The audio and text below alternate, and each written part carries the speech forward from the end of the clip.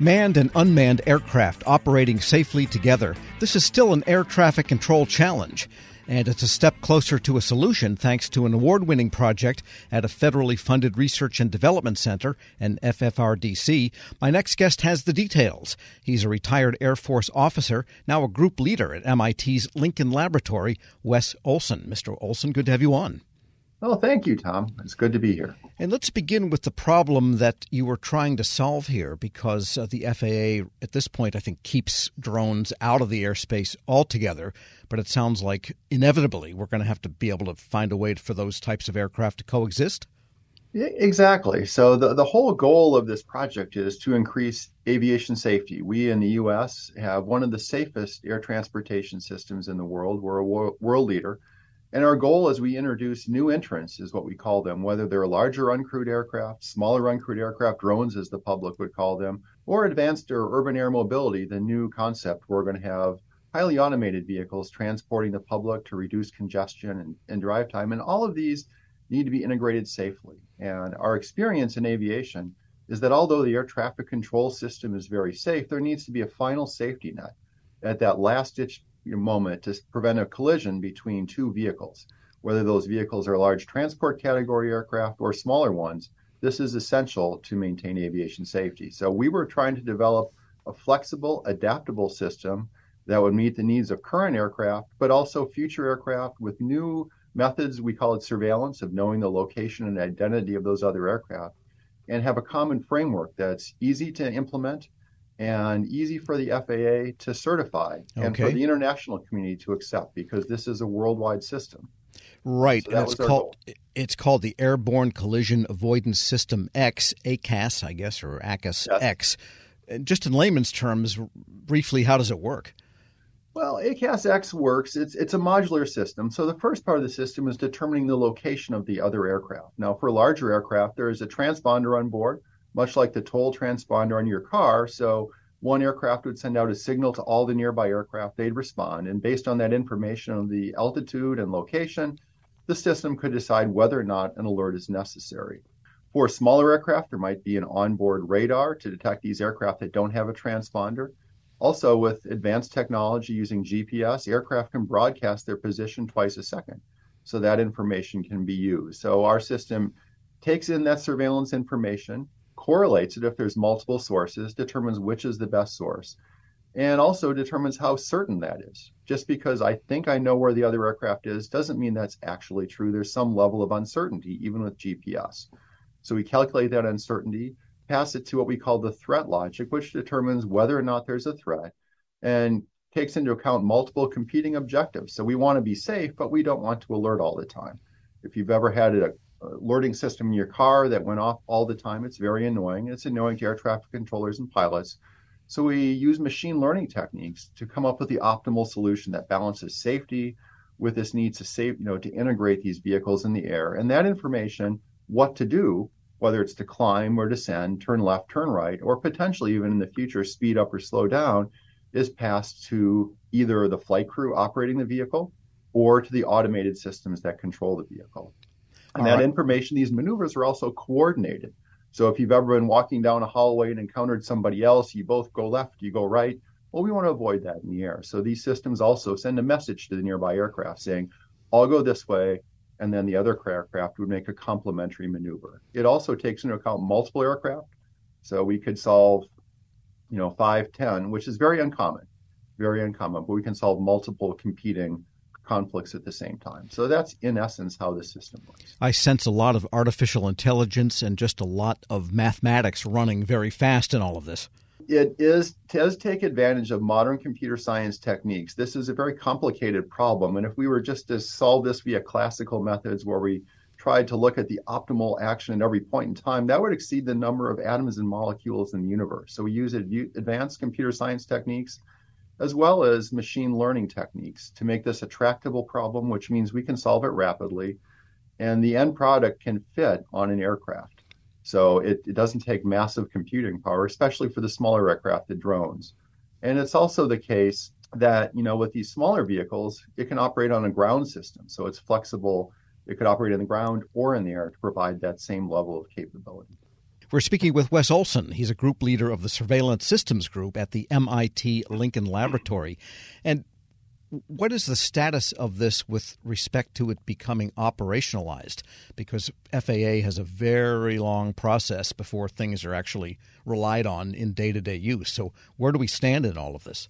So that's an excellent question. And, people from the outside looking in think it's a very slow process, but I would frame it that's a very deliberate process to ensure that new systems are very safe and that they're really examined and scrutinized to a high level of detail to ensure that that safety can be maintained across a wide variety of conditions. And it's also the case, as you pointed out earlier, that these are international systems.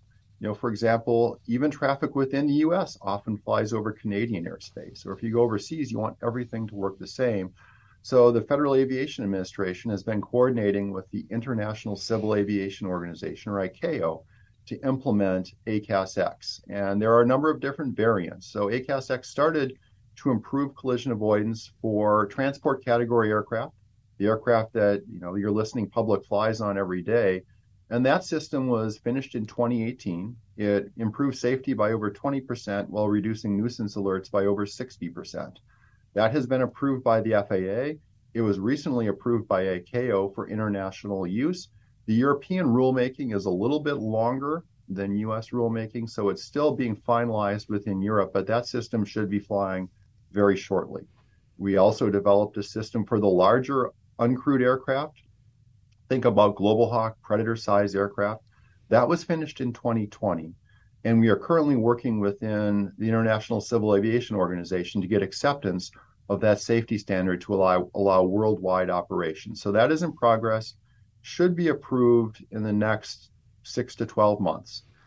We just finished the standard for the system for smaller uncrewed aircraft, or drones, if you will, to facilitate commercial operations.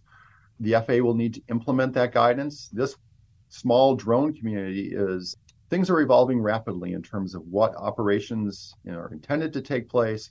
The companies are developing concepts, but this capability would be usable. We are currently also working with some other regional partners like the Massachusetts Department of Transportation to integrate ACAS SXU for the small unmanned aircraft into their operations. And finally, we're currently in the middle of developing a variant we call it ACAS XR, for rotorcraft to include the advanced and urban air mobility aircraft. Right now, that is scheduled to be completed in 2025. And I would just mention that this is not MIT Lincoln Laboratory doing this. We are sponsored, really under the visionary leadership, in this case, of the Federal Aviation Administration, who has funded this work for over a decade and is strongly championed in the community. And we've had strong participation from the aircraft manufacturers, the avionics manufacturers, the pilot unions, the air traffic controller unions, to make sure that this is an acceptable system. So we should see that system for advanced air mobility in time for their operations, and that should be finished in around the 2025. And just a detail here, some aircraft that is uncrewed is nevertheless piloted, but remotely. Others really are drones or operating more or less autonomously. Big difference, correct? That is correct. There is a big difference. Almost all of the uncrewed aircraft right now are operated by a pilot, and that's a requirement. There needs to be a human in the loop to oversee safety and be legally responsible for the flight. These more autonomous operations where no human is involved are in the future, and the Federal Aviation Administration and the aviation community is working to understand how to do that safely. But all of these operations currently do involve a human, whether they're in the vehicle or on the ground, and they could be fairly remote. Yes. And a final question, does the next-gen air traffic control system, and I'm not positive of the total status of that rollout, it seems like it was kind of stuck in two zones for a few years, does that figure into the deployment of this system, of the avoidance? So this system was designed to be compatible with the next-gen concepts. And many of these have rolled out over time. It takes a long time to implement something in the aviation system. Unlike a computer upgrade, we can't just shut down the airspace for a week and switch everybody over to a new procedure. It has to be rolled in incrementally, which is a challenge for many of the systems to accommodate aircraft that aren't equipped with new technology and those that are.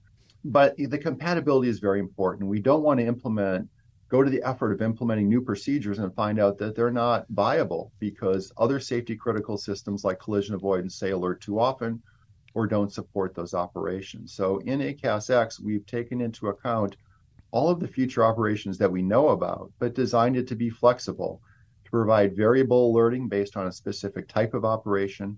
So as new operations are implemented and the objectives about the target level of safety or the reduced separation can be defined, we can tune that system using our machine learning algorithms relatively quickly to adapt and provide operations, to support those new operations in an effective manner.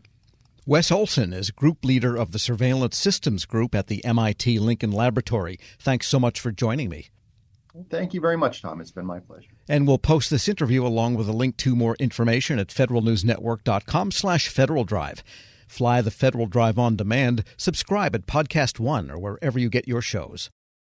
Leadership today, especially within the federal workforce, is being tested more than ever before. After an exemplary career as a former executive at the FBI, focused on policy and strategy, Sasha O'Connell, Ph.D., is guiding future federal leaders as the executive in residence in the School of Public Affairs at American University. Sasha joins host Shane Canfield, CEO of WEPA, to discuss her exciting career, the future of the federal workforce, and the lessons she's learned along the way. Hello, and welcome to the Lessons in Leadership podcast. I'm your host, Shane Canfield, CEO of WEPA, and today I'm thrilled to be joined by Sasha O'Connell. Sasha is an executive in residence in the Department of Justice, Law, and Criminology at the School of Public Affairs at American University, and spent the majority of her career at the FBI, and most recently as the organization's Chief Policy Advisor, Science and Technology, and the Section Chief of Office and Policy for the FBI's Deputy Director. Sasha, welcome. Shane, thanks so much for having me. It's a pleasure. Can you give us an example of someone early in your career that motivated you, and then what did that look like? Sure, absolutely. So it sounds almost cliche, but it was the dining room table. So I grew up with a stepfather who spent 30 years at the Veterans Administration at the VA, and he talked at the dinner table. He started as a social worker and then sort of rose up into management, administration, and leadership. And his stories, right, and his approach really, really impacted me. My mom, interestingly, ended up in a career in public service. She was a prosecutor. She's currently a retired state superior court judge. But she had a big career change also in her 40s. She went back to law school in her 40s. So getting all of that in the mix at a young age at the dinner table really, really impacted me in really specific ways. Yeah, that's amazing. My father was part of the generation that took President Kennedy's call to action, and he took that to heart, and he went and worked at the Department of Interior and a number of other places in federal service. So it's catching when you're around it. You've held a number of leadership roles at the FBI, which is historically a male-dominated organization. What skills or traits helped you most as you navigated that? Yeah, it's an interesting and challenging sort of situation and question. One I don't think I still am reflecting on. I've been out of the FBI about 6 years, and I'm sort of still thinking about it. I think the bottom line was when I was there, and I really grew up there, I didn't know any different. I grew up with male cousins and brothers, and it was sort of a continuation of my existence. So it did, in retrospect, it was a really unique situation, but it didn't necessarily feel that way for me at the time. I think staying mission-focused, staying not about me, staying flexible in terms of problem solving all helped me. I will say there's resources today that weren't there when I was there, or certainly when I was starting out. There's a lot of affinity groups for women in national security, women in federal law enforcement. And I will say I think I would have really benefited from access to those kind of resources as I was coming up. I had both incredible mentors, men and women, women across the organization who I became very close with, who were incredible supports, not just getting the job and starting out, but sort of matriculating through. But again, I'm really sort of proud of and involved in some of the work of those external organizations that bring women across government, executive women in government, and those kind of organizations together, because I think it is really, really helpful as one moves through. Yeah, we actually work with a number of those too, and go to their events and conferences and support them because it's important. How has your leadership style developed or changed over the years? Well, I think I've gotten a little more confident in it, right? The seeds were there at that dining room table. One thing that carried through that I learned from my stepdad was to focus on the process. He would talk at dinner about big ideas or big changes and how to get from here to there was part of his day job. So he thought about explicitly was getting other people on board, getting that stakeholder engagement, getting other people to think it was their idea if that was required. And that's something I started out with as a gift, right? That kind of approach. And then I got confidence in that, and then I added things. I will say, as I moved on, my appreciation for taking care of is maybe the wrong word, but really focusing on the people who work with you and for you in some instances, making sure that they have what they need to be successful in a tactical way. But then also something I definitely learned at the FBI as I went along is, the importance of creating an environment that is supportive and inspiring. We joke about it, but food has played a pretty serious role in my leadership style over time. I learned from great mentors. I worked with Bill Estevez at the FBI, who had a full-scale cappuccino maker at his cubicle, right, and would host coffee hour, and you'd see the steam rising across the cubicles. I worked with a great friend who used to carry hot frittatas for breakfast celebrations or on the metro, right, in one of those sort of coolie bags. And so I think it's been additive in terms of learning, gaining confidence in my approach, and then adding these pieces as I go that I've certainly learned from mentors and colleagues. And clearly you never let anything get in your way. You were mission focused, as you mentioned, and you just got the job done no matter what was in front of you. Well, I wish Shane, it was that easy. I mean, I think we had a lot of success. One thing has always been my approach when starting out as a leader, too, is to solve near-term problems. I always say sort of deliver short and then you can push them long, right? So we don't always succeed in those long-term goals or those, sort of blue sky ideas as leaders we want to achieve. But we deliver on those short-term pieces, right? And you get that buy-in from the stakeholders. And then often you can push toward those bigger dreams, hopes, aspirations, and goals. I would like to say I was 100% on both fronts. I'm not sure your characterization's 100% accurate there, but I'll take it in this sense. Looking back, what's one piece of advice you might have given your younger self when you first started? Yeah, it's interesting today, too, working with students, I get that chance, right, to give essentially my younger self advice every day. And one thing we talk a lot about, and I wish I had thought more explicitly about, is really, it's about calibration, right? And so I always think Emeril Lagasse would say, like, a stove has dials for a reason, right? It's not like all hot or all cold. And I think it's the same here. In some ways, in my career, I had to learn to tone it down, right? And to, certainly at the FBI, sometimes you need to take that backseat at a meeting and wait to be invited to the table. And that's really the appropriate way to build rapport, relationships, and trust. Other times, I needed to learn to tune it up, right? To up the volume a little bit. I had a wonderful boss, Dave Schlendorf, who we were in a meeting together with big bosses at the FBI once, and I was working for Dave. And we left the meeting and we were walking back to the office, and I made a point. I don't even remember what the point was now. And he stopped in the hall and said, "Why didn't you say that in the meeting? You're not helping me, right? Telling me this now I have to go back and fix this." And I realized, sometimes you have to tone it down, sometimes you have to tone it up, and that modulation, that sort of volume control about when to lean in and out, if you will, that's, even just thinking about that explicitly for folks starting out, I think is really helpful because it's not one size fits all. Right. I totally agree and understand that. It isn't one size fits all. And a lot of leadership is described in bumper stickers, sayings, and I don't think that's realistic.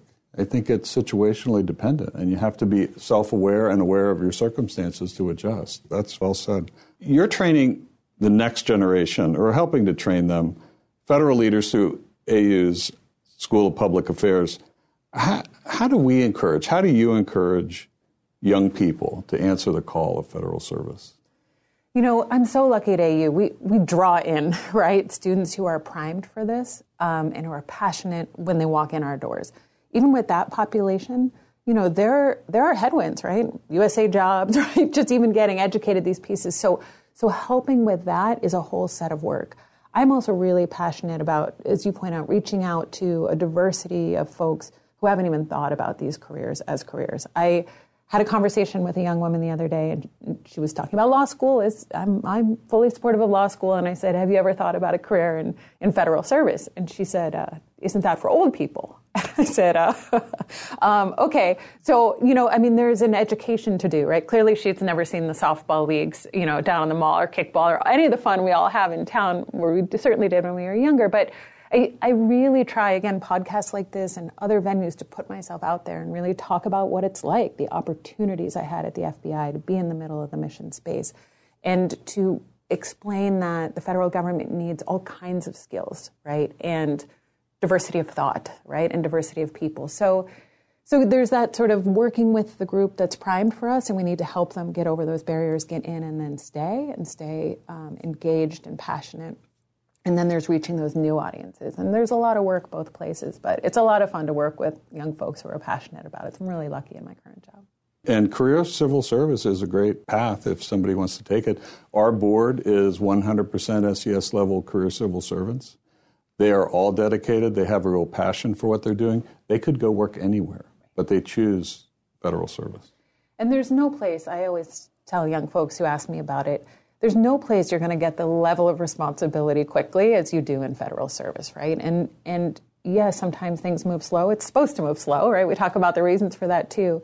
But there's really no other industry, maybe some startups you might get this experience, but really where you can be in the middle of mission space, whether you're passionate about the environment or national security or healthcare, public health, and you're going to get in there quickly and you're going to get in the mix and get exposure, experience, and opportunity for impact that's really unlike any other career. Perfect. Well, thank you, Sasha, and thanks to everyone for listening. I'm Shane Canfield, and this has been the Lessons in Leadership podcast. Talk to you next time. Reconnect with a carpool or vanpool. Even if you're commuting just a few days a week, Commuter Connections can match you with others that live and work near or at the same place as you. Prefer taking the bus or train? There's never been a better time to reconnect with transit. Plus, you have the added comfort of knowing Guaranteed Ride Home is there for any unexpected emergency for free. For more options, visit commuterconnections.org or call 1-800-745-RIDE. Some restrictions apply.